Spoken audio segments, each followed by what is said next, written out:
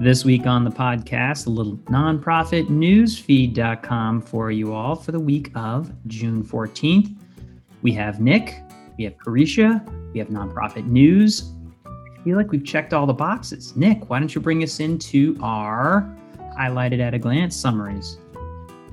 Sure. Thanks, George. I can start us off by talking about a new piece of proposed legislation introduced by Senators King and Grassley, which seeks to speed up the process by which donor-advised funds will be dispersed to nonprofit organizations. Now, the speed at which funds are dispersed from these DAFs has been a topic we've discussed on the podcast before, but it seems that the federal government is actually taking up the cause of potentially looking into reforming what this looks like. And now, while you might expect that certain segments of the philanthropic community might view this as controversial, the act, which is named the Accelerating Charitable Efforts Act, or ACE, would both establish timeframes for DAF distribution as well as new rules for DAFs, and including establishing kind of preset guidelines for both 15 and 50-year options, hopefully getting some of the enormous amount of money that is stuck in DAFs to the nonprofits where it can generate impact. Yeah, this is lexicon heavy, but value full. Remembering donor advised funds are the ways that usually folks that have incurred a windfall of money can essentially put that money instead of directly into a charity, and obviously realizing that the tax implications of that money, can put it into a fund that they control, but is earmarked for nonprofits. Now they get a deduction on that they can carry 5 years forward. It just means give away a lot of money, but do it over a lot of time. Now, a lot of time is what's in question, because if this just becomes an indefinite way to hold extra resources that can appreciate with the market, but you never have to give them away in any significant amount, it kind of defeats this concept of, a fund designed to get money into the nonprofit sector, a fund who's essentially supported by the fact that no taxes are being paid. So let's get to work on it. I like seeing these things out there. The Nonprofit Times had a good article on it. We encourage you to take a look at it and sort of just keep an eye on it. There's $142 billion floating out there. We should keep an eye on it, because it's rapidly growing as well. Absolutely. Our next story is out of Chicago about a journalism nonprofit that has won a Pulitzer. The Invisible Institute is a nonprofit news organization based out of the South Side of Chicago, and it, along with the staffs of the Marshall Project, Alabama Media Group, and the Indianapolis Star, have won coveted Pulitzer Prizes in the national reporting category for investigative reporting looking into the use of police canine units. The Pulitzer Prize is, of course, the prestigious award given to news organizations every year for reporting, but I think the broader narrative here, and something we've also mentioned on the show, but not in a bit, is this idea of both the consolidation and the decimation of the local, often nonprofit journalism landscape. Lots of news organizations are either shutting down or being bought off by firms and consolidated with immense amount of layoffs. And just wanted to kind of give a shout out to this organization, once again solidifying the important role that these news organizations, particularly local ones, play in our society.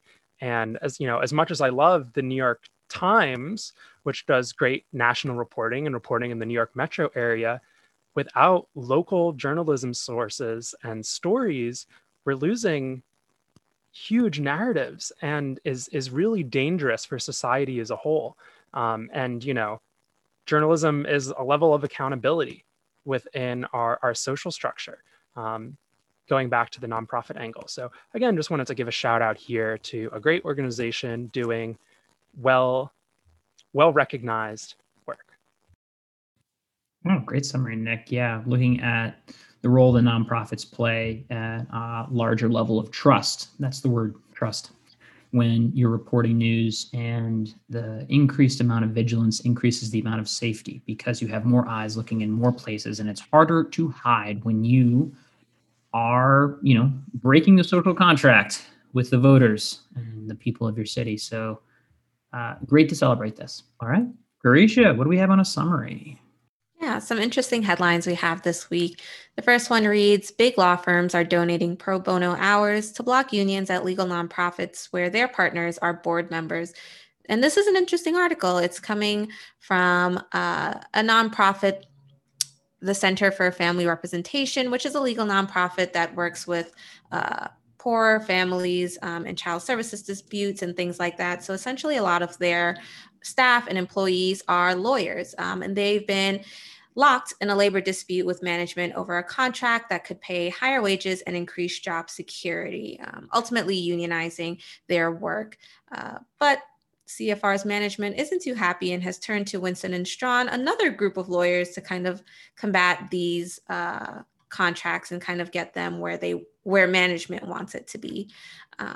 So an interesting battle of lawyers going on here at the Center for Family Representation. Yeah, that article out of Business Insider is interesting.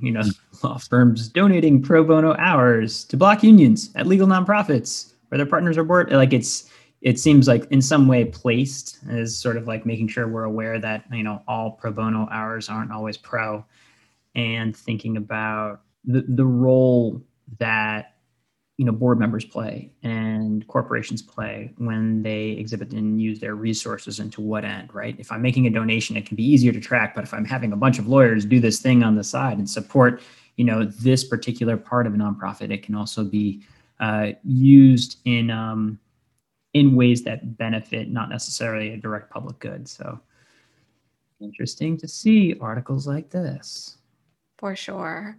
Our next headline reads, Every Acquisition Spree lands Salsa Labs. We've been talking a lot about Every Action and their kind of shopping spree of different companies over the past couple of weeks. And these have include acquisitions like GiveGab, Action Kit, BSD Tools, Donor Trends, and Mobilize, to name a few of them. And they have recently also acquired Salsa Lab, which is interesting. Again, always important to keep an eye on exactly which companies own what and what that means for whatever donor platform, fundraising platform, or CRM that you use. Yeah, the Nonprofit Times covered this one that we linked to. And, keep an eye on the platforms that you use and keep an eye on who may buy them. And it seems like, Every Action is doing a lot of purchasing. In the past, we've watched Blackbaud do a lot. But we always like to keep an eye on the mergers, acquisitions in the nonprofit sector, because somewhere, somehow, your data are going to be affected.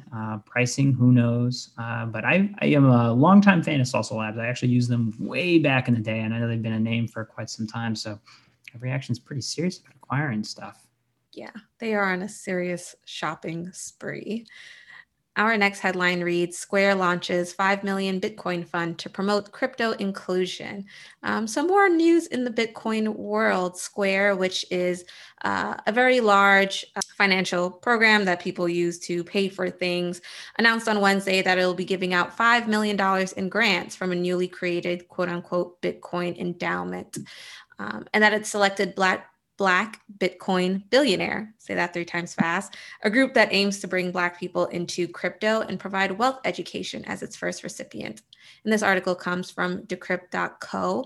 These grant dollars are coming from interest on the Bitcoin that they have. So just a little bit of extra money going into making Bitcoin and cryptocurrency a little bit more accessible to everyone. Obviously not a ton of money, but interesting because of the size that Square is, and then the focus of those dollars. It's not just taking those dollars and say, and let's, invest in, broad themes or narratives. It's like very specifically about also its own adoption. But because this is still new as in terms of, currency adoption and access, I really like seeing a focus on access, on education to, who's at the table right now, because, that's how systemic issues start.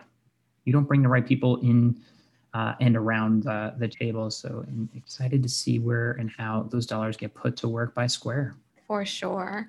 Our last headline reads, What the Donor Advised Fund Payout Rate Means for Philanthropy and How It Fits into the Bigger Charitable Giving Picture. This article is from PND by Candid, and it talks about, again, some donor advised fund news and the payout rate. And what is a donor advised fund payout rate? It's a calculation of grant-making dollars awarded from DAFs to charities relative to the total charitable assets into those DAFs. More simply, it's how much DAF donors granted compared with what they could have granted. George, maybe you can translate a little bit what that means. Yeah, so this kind of dovetails with why we're seeing this in the news, and essentially is too much money not being given out based on what our payout rates could and should be, and setting standards for those. And so this summary is kind of just as you said, but we encourage you to go check out this link and dive in more deeply. There's increased conversations being had about how much that payout rate should be, could be. There last year was this push to give away half your DAF, which was more branding than actual, because that's not at all what happened. Traditionally, DAFs do give away more than, based on a percentage basis, foundations, but foundations are uniquely different. They have an edict to push forward a larger public good versus some rich human had a lot of money one year, put it in a fund that they now control, and then gives away X per year. We want X to be higher.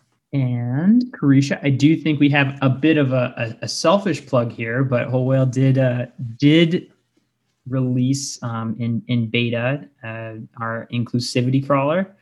Yeah, our inclusivity crawler is meant to essentially crawl your website, articles, especially older ones that you might not be aware of, to make sure that your language is inclusive and up to date with what inclusive language is. So that's definitely in the works. But if you're interested, you can check out the newsletter and find out a little bit more. And George will probably talk to you personally if you do. Yeah, we built this. You can find that at inclusivity.wholewhale.com in order to help more organizations figure out how their language may be heard, seen, and read by their stakeholders. We have a growing database and are pulling in partners. So even if it's not something you want to do, you're just interested in, reach out to us. All right, Nick, how's it going? Make us feel good. What do we have? Feel good stories. It is. I have a really interesting story coming out of Oklahoma. So if we remember, just a couple of weeks ago, we commemorated the 100th anniversary of the 1921 Tulsa Race Massacre, this incident of horrific racial violence.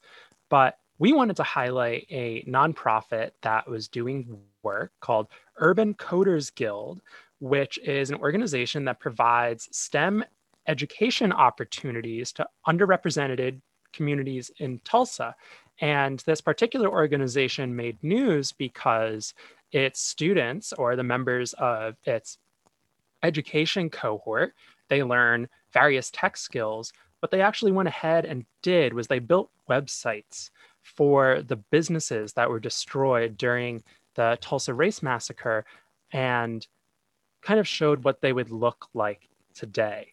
And I mean, there's so much to find kind of what's great about this story, in that one, you have young people learning valuable tech skills, but it's also a narrative about reclaiming history, highlighting history, bringing a deeply traumatic historic event, not letting it fall by the wayside into the past, bringing it into the present day and contextualizing it within what, we are used to, which is seeing businesses and websites. And I just think it's a really, really unique and really special, and maybe a little sorrowful, but really important way of remembering those stories and those businesses and what happened. And just the history nerd in me is really kind of fascinated by this, and just a great way for students to get their hands on some really impactful and meaningful work. Yeah, I hope this leads to also more projects. You could imagine something being built in the metaverse around it, but it's about the immersion and about the different ways that you can remember, but also learn in modern day around this point and bring it into our educational process. Alrighty.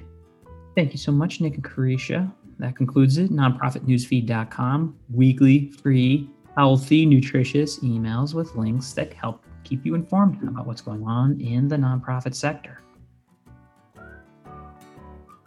This has been Using the Whole Whale podcast. If you want to keep learning more about these topics and others, head on over to wholewhale.com/university to keep learning with us. Thanks as always to GregThomasMusic.org for his tunes that underwrite our tracks. They're fantastic. Hope you're doing well, Greg. And just a reminder, subscribes really help us on any platform that you listen to us on. Please give a thought to click and subscribe and maybe even a comment because we like hearing from you.